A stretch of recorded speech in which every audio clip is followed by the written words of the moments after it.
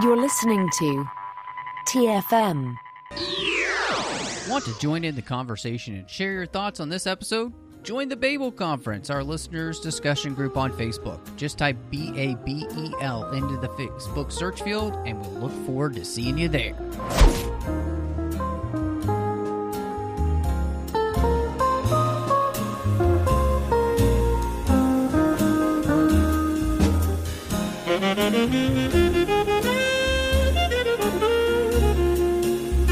Hello and welcome to TFM's local madhouse of the multiverse, and I am the Mad Hatter himself, Matthew Rushing, and with me, as she is every single week, bouncing in here from who knows where in the multiverse, Christy Morris. You mean Christine? Oh, that's right. That's right. I forgot that. I'm in this movie. Mm-hmm. Yes, you are. So, welcome, Christine. It's so good to have you. Thank you. Yes, it's doctor. I actually, now study the multiverse for a living, and it's a busy job. There's endless things to learn. This is true, which is why we've brought in our multiverse expert in Amanda Pfeiffer, who is, she is Pfeiffer in this universe, which is great. Oh, yeah, that did happen. So, yeah, that which is a change. The Noopidals commenced. Mm-hmm. Yes. Mm-hmm. And it was made even more official by the fact that, you also have a little one on the way, so you've celebrated your first Mother's Day of the multiverse. I have celebrated my first multiversal Mother's Day, and it was spectacular. Brunch was delightful. As it should be. Out of this world, if you will. Nice. Oh my gosh. We are going to have a blast as we talk about Doctor Strange and the multiverse of madness. Just want to say thank you to everyone who's listening. We really appreciate it. Thanks for giving me a week off last week as I was out of town. And then I have been recuperating from being out of town for a week now and feeling better and glad to be here to talk about this. You can help us out by giving us a star rating review wherever you get your podcasts, especially Spotify and or Apple Podcasts. You can also follow us over on Twitter at the 602 Club. We're on Instagram at the 602 Club TFM. You can also find us on Facebook at facebook.com/TrekFM. We've got the entire network over online on the website at trek.fm. You can send us a contact over there at our contact section if you'd like, so we get email. And, of course, there's a listeners-only discussion group you can join over on Facebook where you can talk to listeners from all over the world about the different shows that we are doing. Also, we want to say a huge thank you, too. We've got our supporters through Patreon. And at patreon.com/TrekFM, you can see how you can be part of our team. There is no way we can do this without your help. And so we ask listeners just like you to go over to patreon.com/TrekFM and become part of our team. Well, we talked a little bit before we started and about how jam-packed this movie is. And in then trying to figure out how we were going to talk about that, kind of broke it down into our main characters. And first and foremost, Stephen Strange. And how this, to me, really feels like kind of a culmination of all he's learned from the first film, as well as his subsequent appearances. And so one of the big things Christine tells him is that you always had to be the one holding the knife. This idea of him being in control. And so as we've watched him from the first Doctor Strange through the Avengers movies and now into this, how do you feel like this character has grown? And do you feel like he's come to a place that is healthier and more beneficial for the multiverse of madness? I think that he's definitely grown as a character. And by the end of this film, definitely he did reach a healthier point of where he can let go of his need to be in control of every single possible outcome. And I think that that was a great resolution to kind of watch happen, knowing where his character started and the struggles that his character has faced that are all centered around control and a lack thereof. So I do think that he made leaps and bounds in this film. Yeah, I'm with you, Amanda. I think he certainly changed from the first time we saw him in the original Doctor Strange movie, where everything was about even just his hubris. He was the greatest surgeon in the world and then couldn't use his hands anymore. And then decided he was the greatest magician in the world, or in any world. And I think sometimes you still kind of see that rear its ugly head with him, that he just can't imagine why things are suddenly going awry because he's in control of the situation. Even if he's not a selfish person anymore. I think sometimes there were those moments still. But he's definitely learned how to be a team player. And I think you see him even more in this movie because of, I'm thinking specifically the scenes where Wong says it's a custom to bow to the Sorcerer Supreme. And he says it several times. And Steven just looks at him like, I'm not bowing to anybody until the end. What about you, Matt? I think one of the things that I really appreciate about this movie is that we've had a long time with this character now. And so, in the first movie, it really is about him kind of learning, like you said, about his hubris and the fact that he cannot control everything, even though he's going to try. And that culminated, obviously, with Infinity War, where he chooses the only path, an option that he sees as giving them a chance, a fighting chance to live. And that's going to require his sacrifice, his ultimate sacrifice. And so that he's learned to be able to follow the right path, even if it takes that personal sacrifice. And it's for the greater good. And I love that he's learned to be able to use his power, not for his own gain, but for the benefit of others. And in fact, in this movie, he rejects more power and instead empowers another in their own power. And that is such growth. I mean, even from the beginning of the movie till what we get at the very end. And what it makes him, too, is just a great model for everybody around him. It makes him a great model for Wanda. It makes him a great model for America.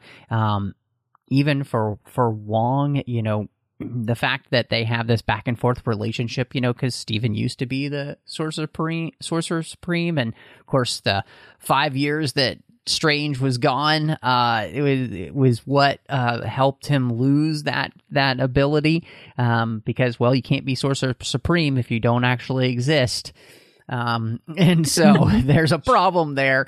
And yeah, I think it's the thing as well that we see that Steven has kind of been put in this role that we saw Tony kind of get put in, which was an unintended role model, because right before this, he was working with Peter Parker, and now he's working with America, and it's not intentional, but he's a better role model than Tony ever was for these characters, and he's become the one that is there to kind of teach them what it means to be a hero, even though it's not on purpose. Like, he's not taking them under his wing or anything. It just is happening. Mm-hmm. And again, I think he's a fantastic role model in the sense that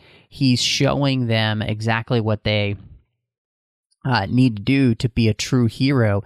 And we see that at the end, right? America is willing to give up her power because she realizes how important this is. And she's learned that from Doctor Strange, who's been spending this whole movie showing her that I'm going to do whatever it takes to keep you safe.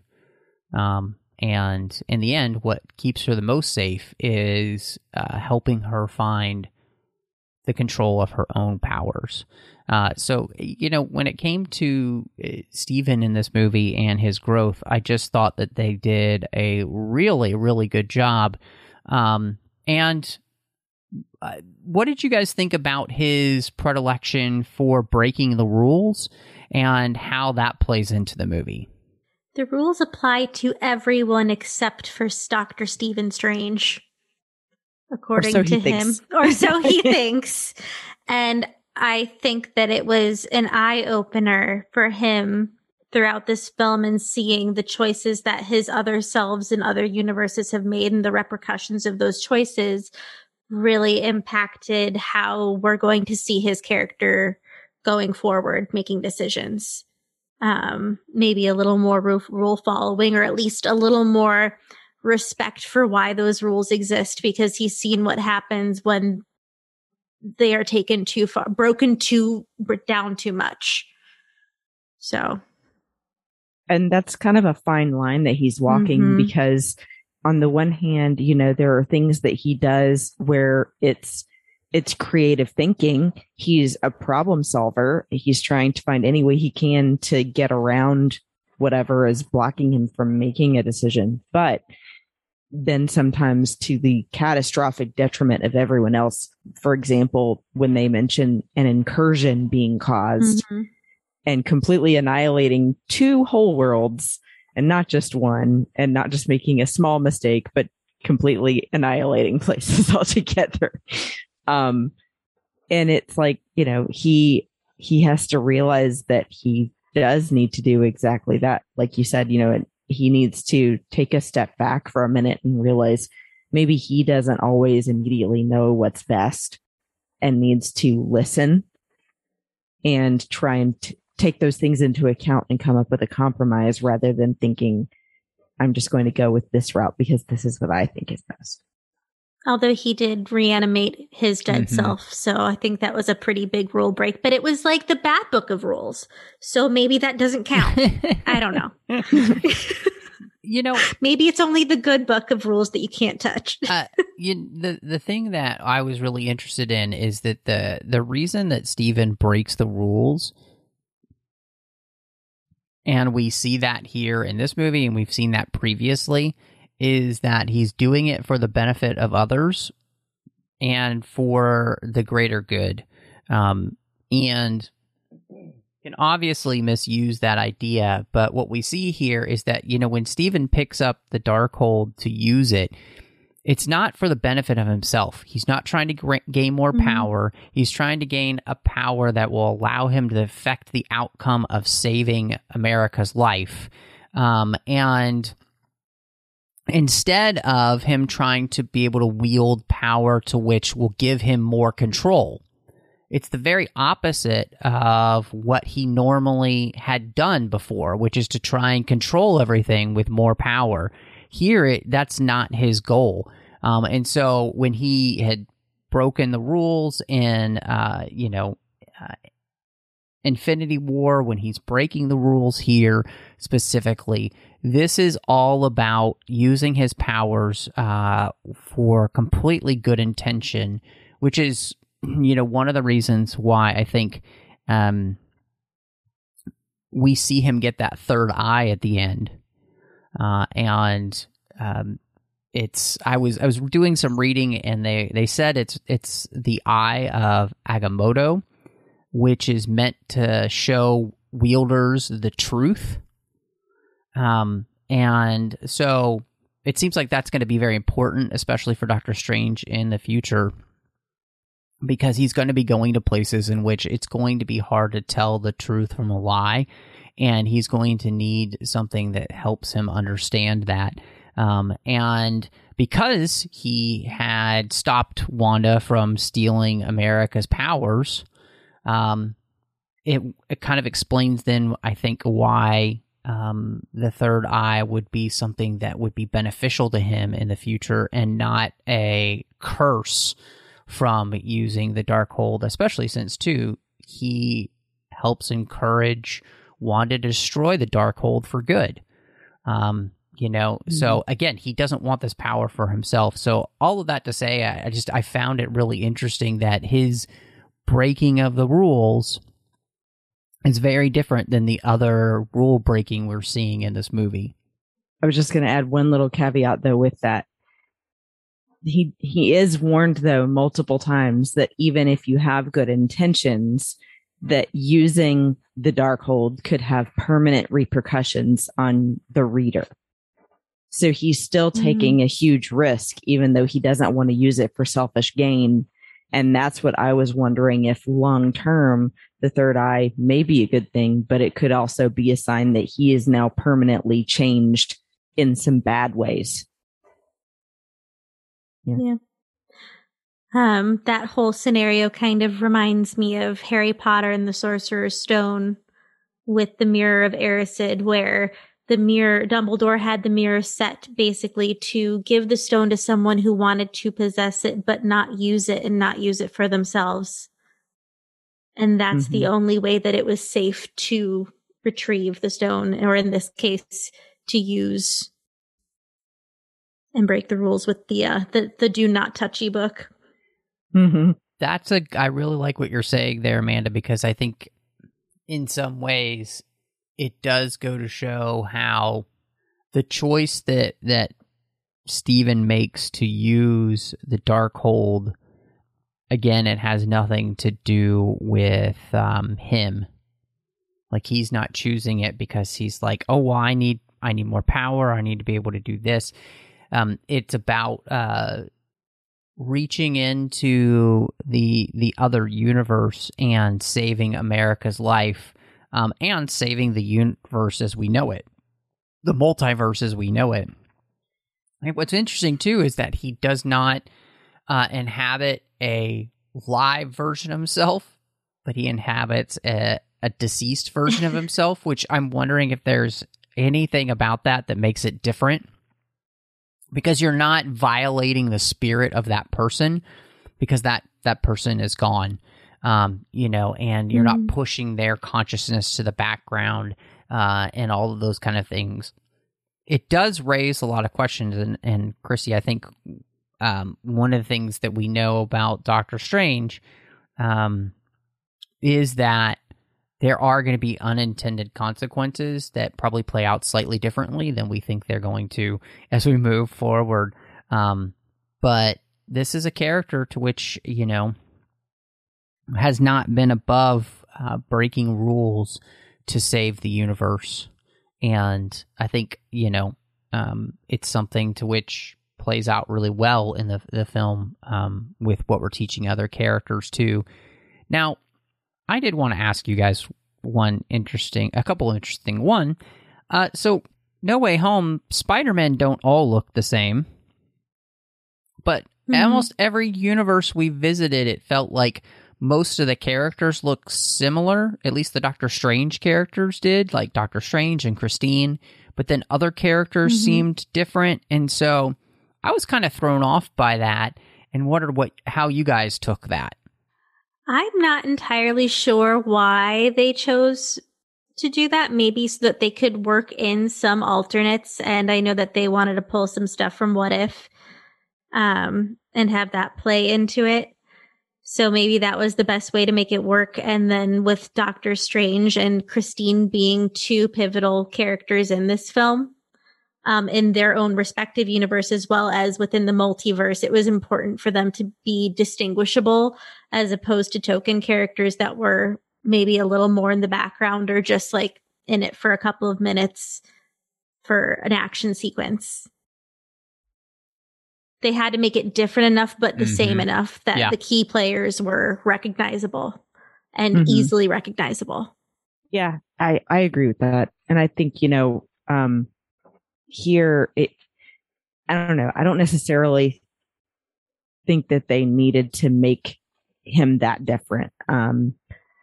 Because like with Mordo, for example, it kind of makes sense. But I feel like with Strange, he's always got a very distinct look to him. I think just because of like his hair color. I did think it was funny that they have him remark on having a ponytail in another universe.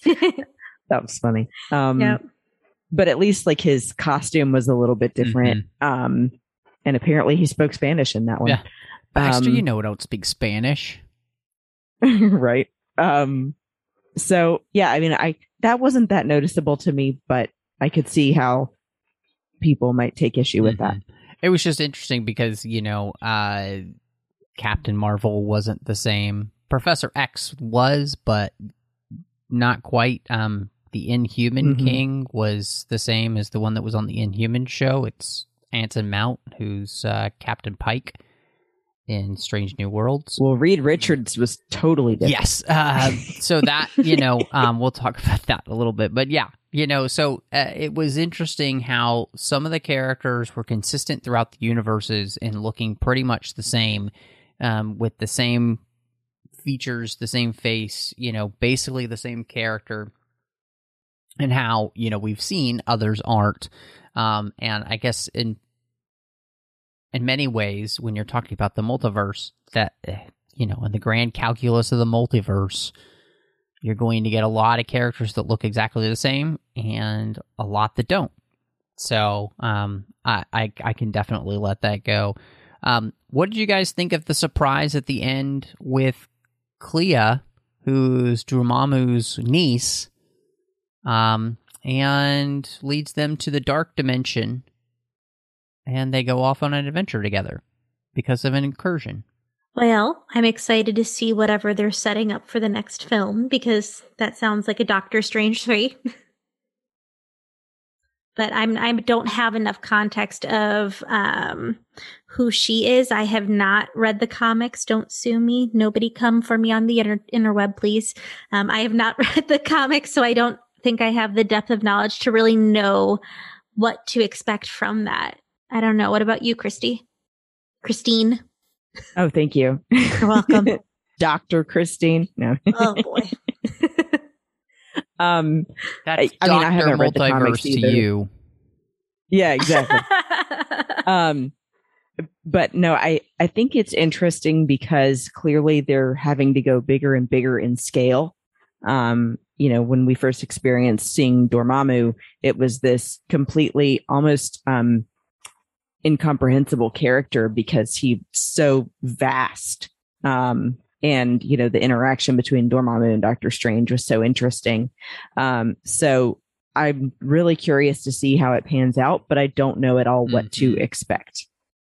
Yep. Yeah. I don't really either. I was really fascinated to find out that, you know, she is Dormammu's niece and that she becomes the Sorcerer Supreme of the Dark Dimension. She ends up married to Doctor Strange in the comics, which is fascinating. So it does seem like they are really setting up. You know, one of the things that Doctor Strange, as open as he has become as a character and as much control as he's let loose with, and just kind of held a lot of things in an open hand, one thing he hasn't is really opening himself up, his most intimate self. And it's because he's been scared, which is completely understandable with the choices he has to make. It seems like all of the time, the idea of being with someone has got to be terrifying because either you might lose them or they might lose you. And so to have them go in this direction now where the last area of control of his life that he's going to, to explore would be the one that opens him up to the possibility of romance and a life with somebody, since Christine is taken now, is, I think, the perfect way to go. And makes me excited then to see what they would do with him and Clea. And very interesting casting, too, with Charlize Theron. And so that's a real tip of the hand if she stays that character. That's a huge person to cast, and so I am definitely excited to see where that will go. And part of that is just because I'm really enjoying the character of Stephen Strange as a hero in the Marvel Universe. in a way that I didn't really know was possible. I think that comes off the heels of everything we saw with Infinity War and Endgame, as well as, of course, No Way Home, where this character, I think, has truly come to life. And my newfound respect for the original Doctor Strange film, which, we talked on Assembling Avengers, and John and I both ended up liking that movie much more than we did the first time we had both seen it. And it's become one of my favorites. So, this is really cool. And on top of that, of course, we've got Wanda Maximoff, who is back now after WandaVision, and we very much continue that story straight from the last time that we saw this character, which is she was in a house communing with the Darkhold, and no good was going to come of it.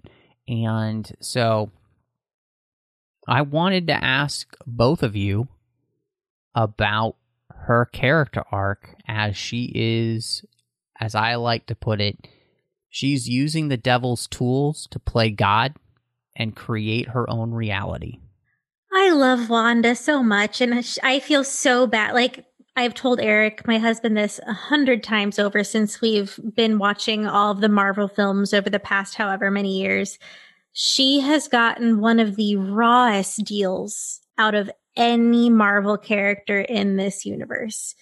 Like, watching trauma after trauma compound themselves with no time to recover. And then when she does have time to recover, there's no one there to help her. She's by herself and stuck in her head and makes terrible decisions that do end up hurting people. And what you see is a cup of grief that is filled so high that it is pouring over and hurting everything it touches, because she has no more room within her and it's just spilling out. And it broke my heart to watch where her story ended, because she's never really had the tools or the ability to help herself. And she hasn't had any support system. Her support system died. Mm-hmm. So it was really sad to watch all of that go down, when all she wanted was the life that she would never have with Vision. So. Right.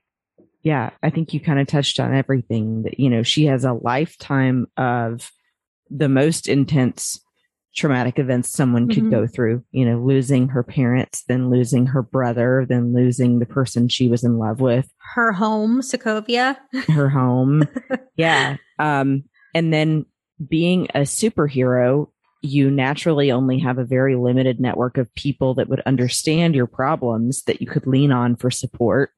And now all of them are gone because of Thanos.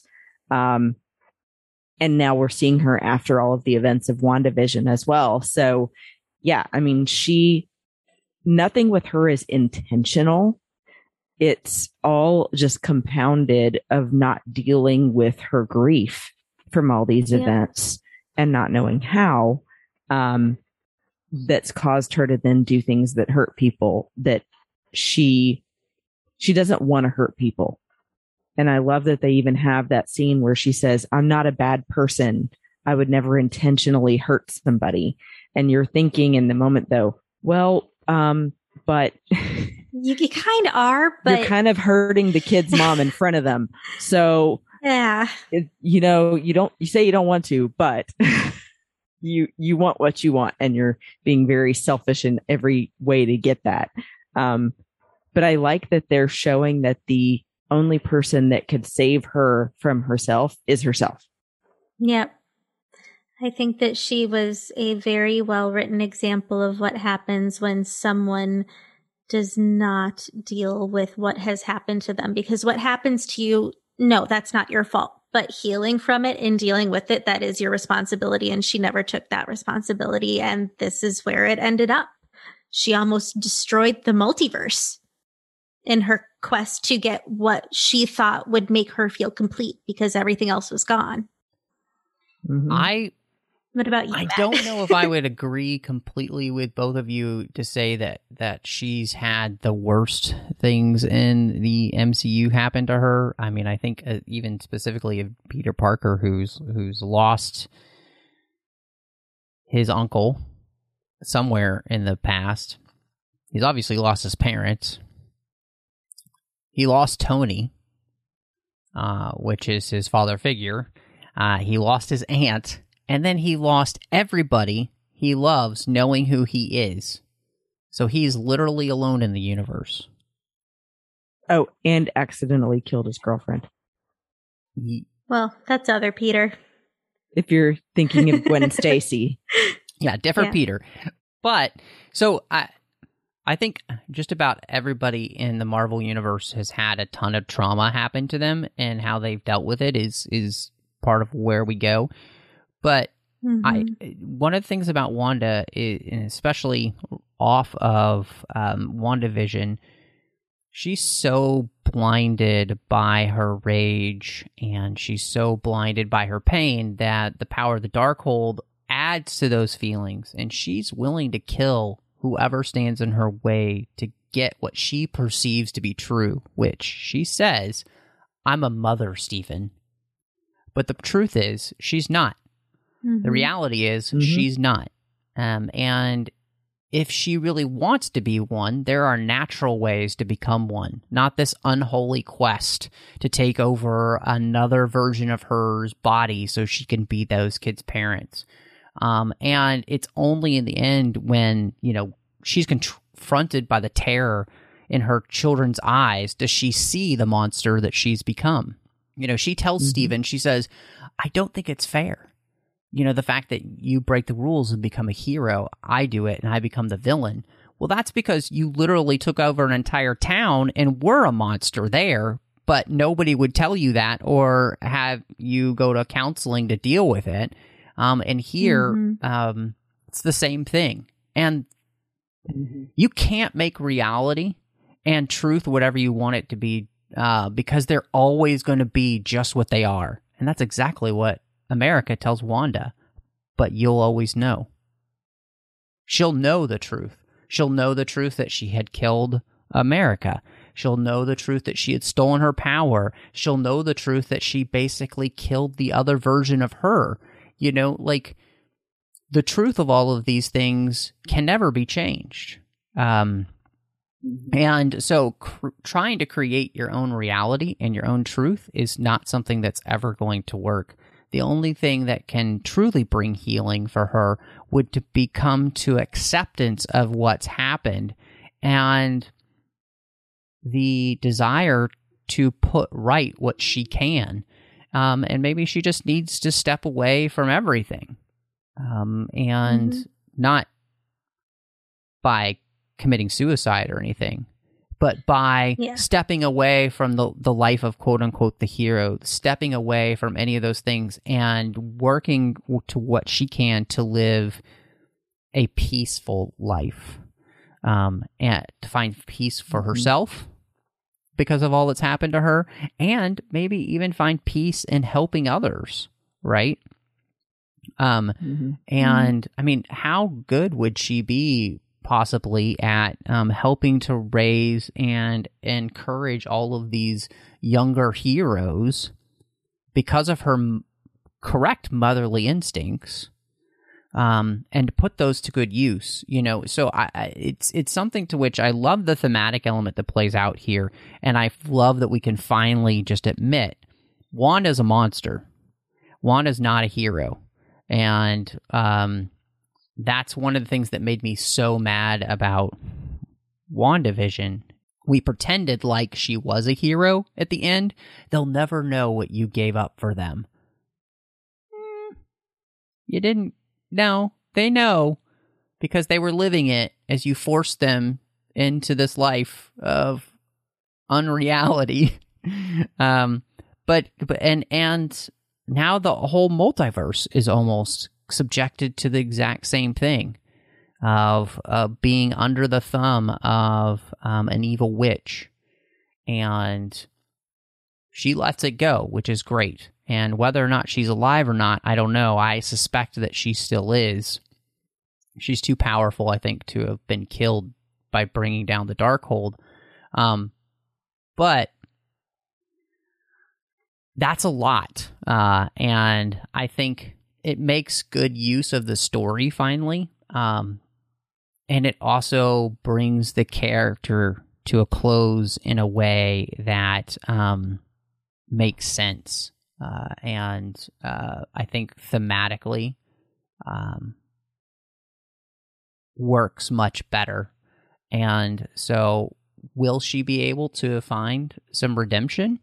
I'll be really interested in that. She started off on that foot by destroying the Darkhold in every single universe. What, or if she comes back and how she utilizes her power in the future, that's going to be something really interesting. But this is something to which I was, I really gravitated towards, because I think the desire to create your own reality and your own truth, something that we see quite frequently in our world, and this movie shows that's not possible, because truth and reality are always what they just are. And just to piggyback on that, I did want to say I thought it was a really intriguing twist to have, you know, the initial story be about how Strange is going to Wanda for help to figure out what demon is chasing America. And then inadvertently, what demon? What out, demon? Ta-da! The Wanda demon. You know her. And you know, I'm going to relate it to something else that makes sense to me and anyone else who plays D&D. But the reveal that her orchard is actually this dead wasteland is the same thing as in Dungeons and Dragons. There's a spell called Death's Mirror. And it says, although it can give you new life, it's only a mirror image and not the truth. Scarlet Witch Wasteland. Yeah, there you go. But, you know, that was a perfect thing to, you know, go along with what you were already saying, Matt, about how, you know, your creation of your own reality is never going to be the same as actual reality, right? Or, you know, whatever is the truth. It'll always pale in comparison. Well, and you can only reap what you sow, and she had not been sowing life and fruitfulness. And I think that was another metaphor that was very plainly put in that scene. Yes. But I feel so terrible for her character, though, because you could see in WandaVision, when they showed you how Westview came to be, that she had like a very firm parting with actual reality. Like she didn't understand necessarily what she was doing. That girl's brain is broken and she needs some therapy. She needs a cup of tea. She needs a whole lot of serious therapy. This girl needs a lot of things. And I think going to get her dead boyfriend's body was a pretty rough start too. But it was, I think, a nice one positive moment with her was seeing herself from the other universe come up and put her hand on her chin, and seeing Wanda in the Scarlet Witch costume break down and actually for a minute accept her grief and be open with it was a good moment, because it's like, you have to let it out. You can't bottle everything up and just keep on going. And pretending like it's not there, because clearly that's not doing anyone any favors. Right. No, it's spilling out. Your crazy's coming out. Well, and to not deny the fact that, you know, that she does love, but misplaced love can destroy things, and we see that big time here. And I really appreciate that as well, is that love is not all you need. You also need reality. And so by not having that, she almost destroyed what she thought she loved, and brought it all to an end. And I think too that, you know, we mentioned a little bit beforehand, but there's some big surprises in the movie. And the biggest, we knew some of them were coming with the Illuminati being introduced with these characters, from Mr. Fantastic to Captain Carter, Professor Charles Xavier, Captain Marvel, but not the one we know, Carl Mordeau, Captain Carter, and Black Bolt, the Inhuman King. And so how did that play out for you? And are you hoping to see any of these characters come back?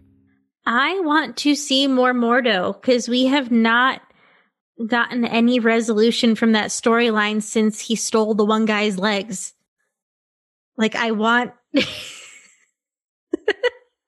in the current universe. So I would love to see either one or both Mordos play a part going forward, because there's definitely some bad blood with other Mordo as well.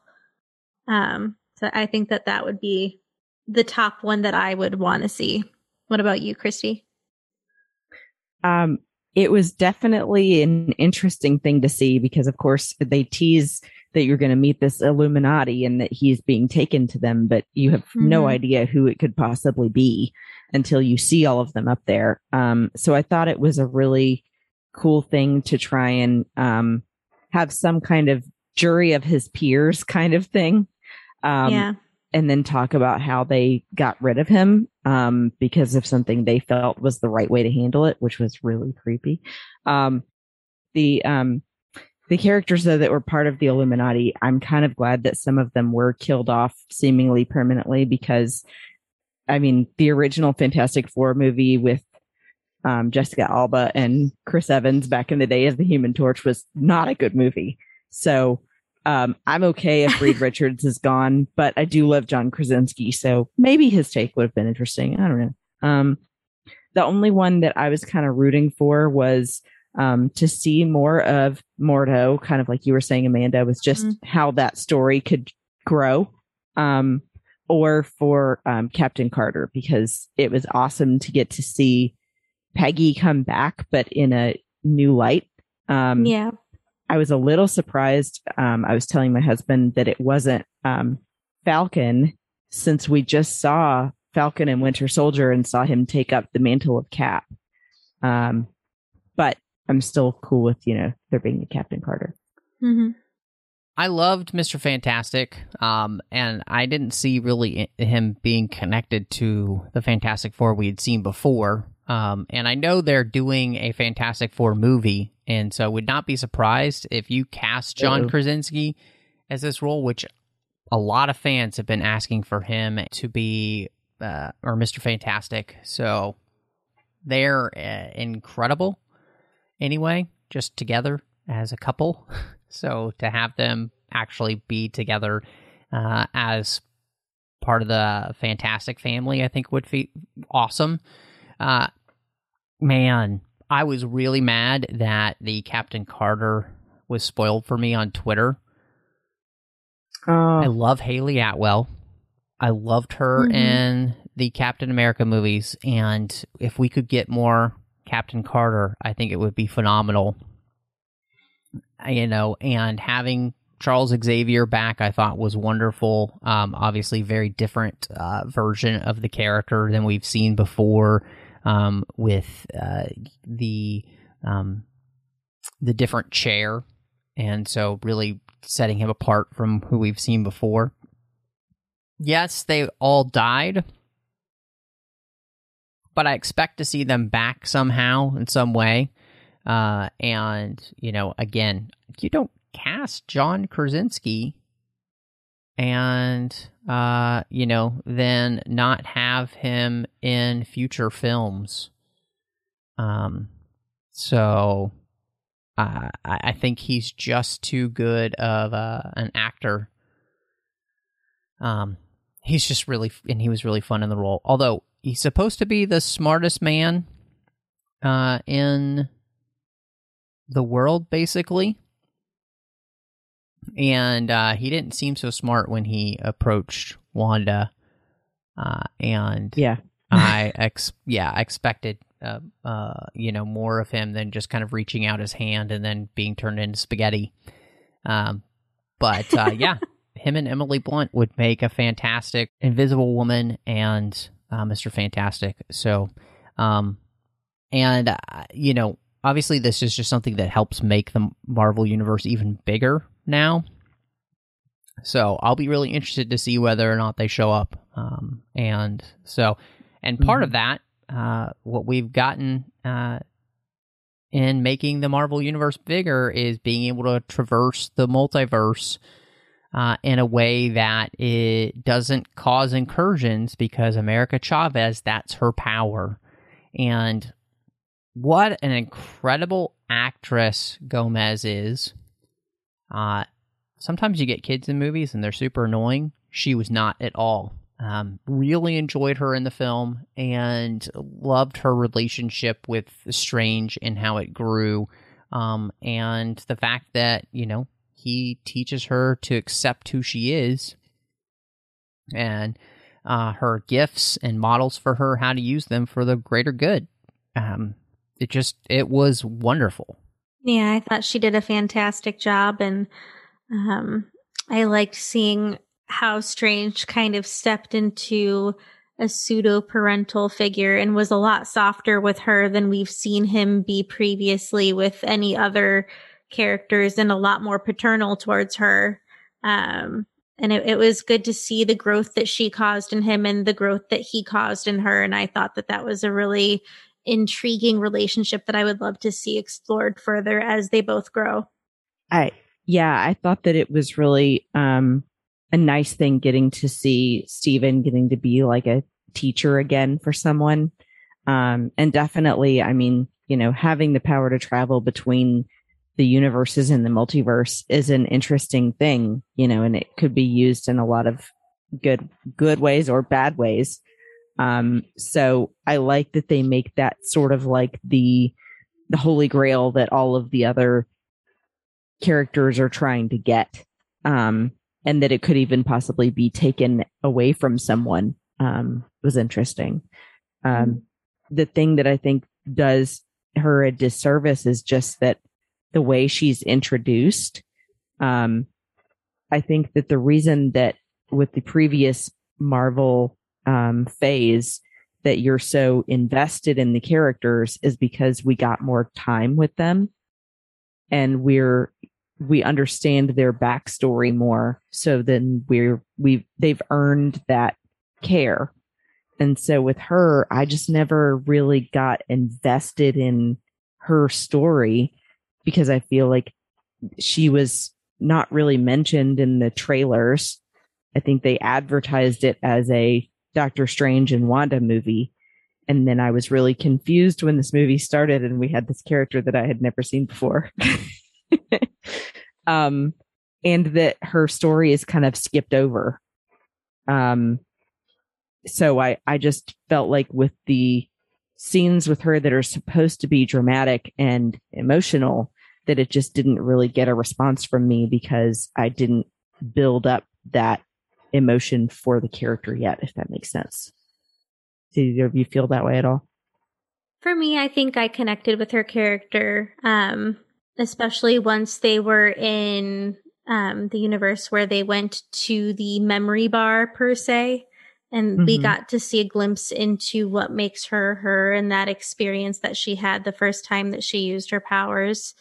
So I think that did create a little bit of an emotional pull for me, and wanting to see her resolve that trauma within herself, because she was carrying such a weight of responsibility and grief for what she felt was her fault. So I think that was a good hook for me.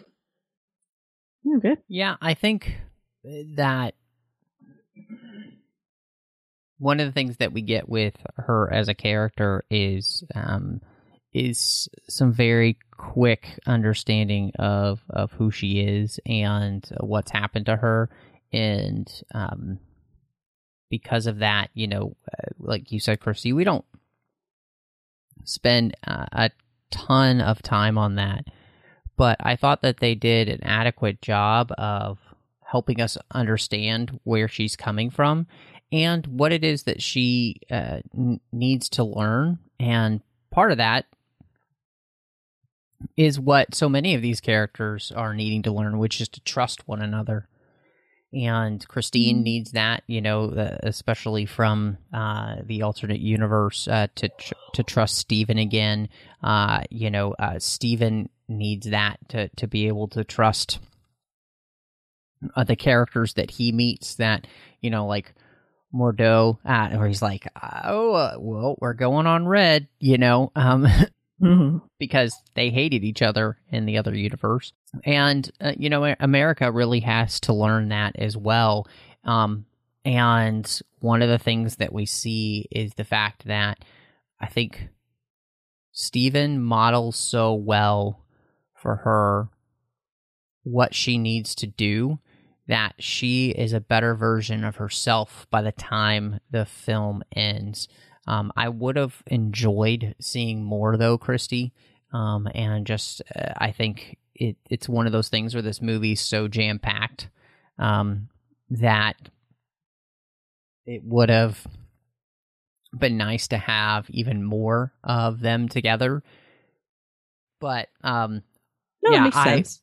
I think I agree with both of you, though.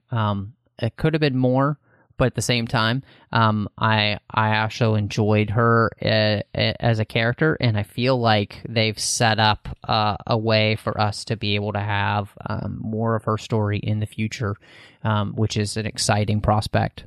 What did both of you think? This is a huge movie with action, and so I'm wondering how you felt about all of the universe hopping. It was really fun.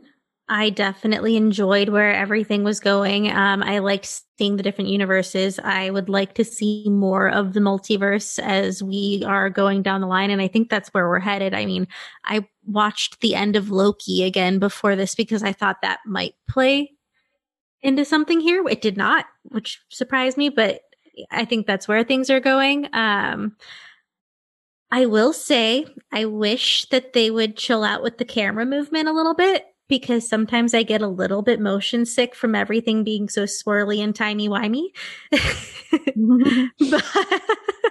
But other than that, I thought it was really fun, and I think it expands a lot of possibilities for what the MCU could be down the road. What about you, Christy? Yeah, I mean, they definitely embraced the madness part of the title, right? Yeah, that's for sure. I like that when they're cutting through each of the multiverses as they're falling, that it is like sort of that scene from Inside Out where it gets very like existential and broken apart. Their paint at one point, as Matt was joking, that you don't know what to expect when you have an infinite number of other universes. So I like that aspect. I do agree, like sometimes it might get a little shaky cam and make people that are vulnerable to feeling nauseous feel a little sick. But it was fun that they played that up for Strange, that he's like, no, I've done this all the time. I'm fine. Wait a minute. Yeah. But no, it was cool. And I wanted to give a huge shout out as well to, just the style even of Wanda's action. They took a huge risk in having this route of a more horror type Marvel movie. And her whole like breaking out of the mirror dimension, following them down the tunnel, all of those scenes where you're going, am I watching a superhero movie or a horror movie? Yeah. And that's what you get to when you pick the director, Sam Raimi, who also directed all the Evil Dead franchise. That makes a lot more sense. Yep. And so that's the big thing I've been telling people is it's a different style. Yeah. It's not going to be like Spider-Man Homecoming. Well, and I feel like the universe needs that shakeup a little bit. Every movie can't be the same, like, cookie cutter superhero flicker. Right. It's going to get really dull really fast. They have to experiment. And that it still rides that line of like, it's not into R-rated territory. Yeah. It's creepy. It's not disgusting and horrifying. Yeah, I definitely enjoyed like the staggering foot drag that Wanda had in the tunnel. Yeah. One of the things that I felt like was really done well in, you mentioned that Sam Raimi, director here. I think this is since Winter Soldier, there really hasn't been a movie with a visual stamp and feel that's been unique in the way that this movie has. Part of that is the horror elements that Raimi is able to bring in, the camera movements that he uses that create that horror element, and just the way they did all of the action and the differences in the multiverse and, the places that they went to. And I think even just the colorization of those things and the lighting of those things, just all really well done. And it created a Marvel movie to which had a distinct visual eye to it that we just haven't had enough of. And I'm really glad this movie stood out. And I thought its action was really good and interesting because of that. And it wasn't one of the Marvel movies where I'm watching and just thinking, wow, that doesn't look great, or that looks like it needed to be recomposited, or, any of those type of things. I just thought they did a very good job, and I just had fun watching it from start to finish. And absolute best scene of the movie, not only utilized action, but the soundtrack perfectly, was the symphony battle. And that was so inventive and so cool that I was like, wow, Danny Elfman was perfect for this score, and the way they scored that and the action there was phenomenal. I'm so glad they did that. Mm-hmm. That was a really unique take. I enjoyed that scene a lot. The only thing about it that I didn't love was I wish there'd been a different way to animate the whole music note piece of it. I don't know. That part felt a little silly to me, but I loved the composition of it. I love Danny Elfman and that dark style that would pair really well with Sam Raimi as a director. And the idea of that scene was very cool. I just wish that it had been animated a little differently. Well, all in all, I'm very excited to see where both of you fall then with your ratings for Doctor Strange and the Multiverse of Madness. I would give this film about 7.8 gifted watches out of 10. Oh, that's a good one to rate with. Yeah. I enjoyed a lot of the film.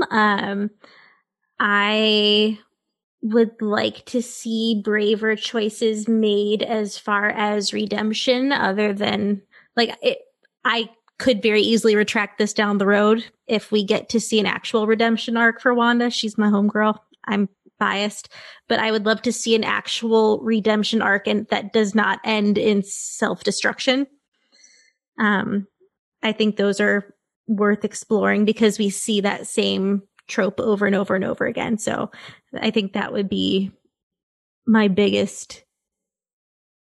I wanted to see something more happen there. But other than that, the music was great. The action was great. Everything was beautifully shot, beautifully acted. I liked the tongue-in-cheek horror that they were sprinkling throughout it, or heavily dashing. So, yeah, no, I thought it was a great film. What about you, Christy? I feel like we're talking about a cooking class now. Right? A dash of this, a sprinkle of that. I'm just messing with you. Yeah, I would say there were definitely a lot of things that I liked here, and then there were a few things that I would have just tweaked. And, like I said, I feel like with the idea of the character for America, that it's an interesting way to go. I wish that she had been introduced differently, and that they would have actually not left it as surprise to then see in the movie, that they had advertised that as part of the trailer rather than just passing by her, and not explaining that she was going to be integral to the plot. And I just wanted, same thing as you, Amanda, with Wanda. It's unfortunate the way that her story seems to wrap up here. I hope that she gets to actually have some positivity at some point. because I think that too, you could see it from the standpoint of someone who desperately wants some normalcy, and someone to take care of. Yeah. But I loved the music. I definitely think they embraced the multiverse of madness in all the scary and fun ways. And so I would say that I end up kind of more middle of the road. I would say maybe a 6 out of 10 injured cloaks. Oh. Because poor little Cloak, he's had it rough. He did get his patch at the end, Yes, though. he did. He did. I would say... I don't know why I think it's a he. I'm sorry. I would say this is 8 out of 10 paint drops for me. I really enjoyed this movie, and as I think, anybody who's listening, I just really liked a lot of what the movie had to say. I thought it was really, really inventive for a Marvel film. And I think the biggest thing I'm most interested in is where all this is going. I don't quite know when it comes to phase 4 what we're doing. Multiverse seems to be a big part of that, obviously, but how all of this fits together and where the story is kind of ultimately trying to head, I'm not sure. So, still very much in limbo with that. Kind of stuck traveling through different multiverses, and hopefully we'll get some answer to that soon. But Amanda, if you wanted to recommend something for the listeners this week, what would you like to recommend to everyone? Well, since this is a Marvel movie and we in our house are actually doing like a full-scale Marvel rewatch, a couple weeks ago, we watched Guardians of the Galaxy, and I forgot how much I loved that movie. So if you haven't seen it, go see it. And if you have, go watch it again, because that movie it's a good time and the music is great. 1 and 2. 1 and 2, yes, because the soundtracks, if anything, are worth it. And the naughty humor, it's good for some laughs. We all need more laughs. Exactly. That's an awesome recommendation. I'm always down with that. I actually went a little bit different this time and wanted to make mention as well from this movie. Speaking of Sam Raimi and Evil Dead, he loved working with Bruce Campbell, who made a cameo appearance as the food vendor with the pizza balls, and then again as a joke at the end credits. So if you haven't seen a lot of Bruce Campbell stuff, the man is hilarious. And I'm going to make a callback to 2007, a series he was in called Burn Notice that was on USA Network, starring Jeffrey Donovan, and was just a totally awesome show, and also had Bruce Campbell in it. So if you've not seen Burn Notice, I'm not sure if you can stream it, but it looks like actually it is on Hulu. So I guess I'm going to go restart watching Burn Notice as well. I highly recommend checking it out.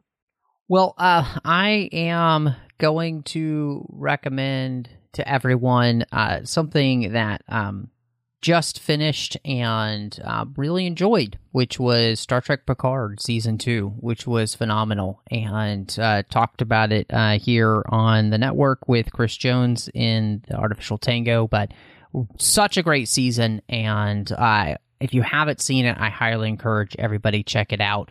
But Amanda, if people want to catch up with you and see what else you've got going on, where can they find you? If you want baby spam, head on over to @TwinSonsAmanda on Instagram, Twitter, and TikTok. I'm down with that. Baby spam. Yeah. So you can also find the two of us on a show that we do together called Sabers and Spells on the Skywalking Through Neverland Network, Skynet. Thank you. And then when I'm, then you can find me also on social media at Bespin Bell on Instagram, Twitter, and TikTok as well. And you could find me all over the place here on the network, as well as on social media under the name Matt Rushing02 here on the network, doing a bunch of shows, of course. So I'd encourage you to check all of those out. Too many to list. You can also find me on the Nerd Party network as well with a couple of shows. One's called Outpost with Drea Kaufman, and the other is Aggressive Negotiations with John Mills. But thank you so much for joining us. And y'all come back now, you hear?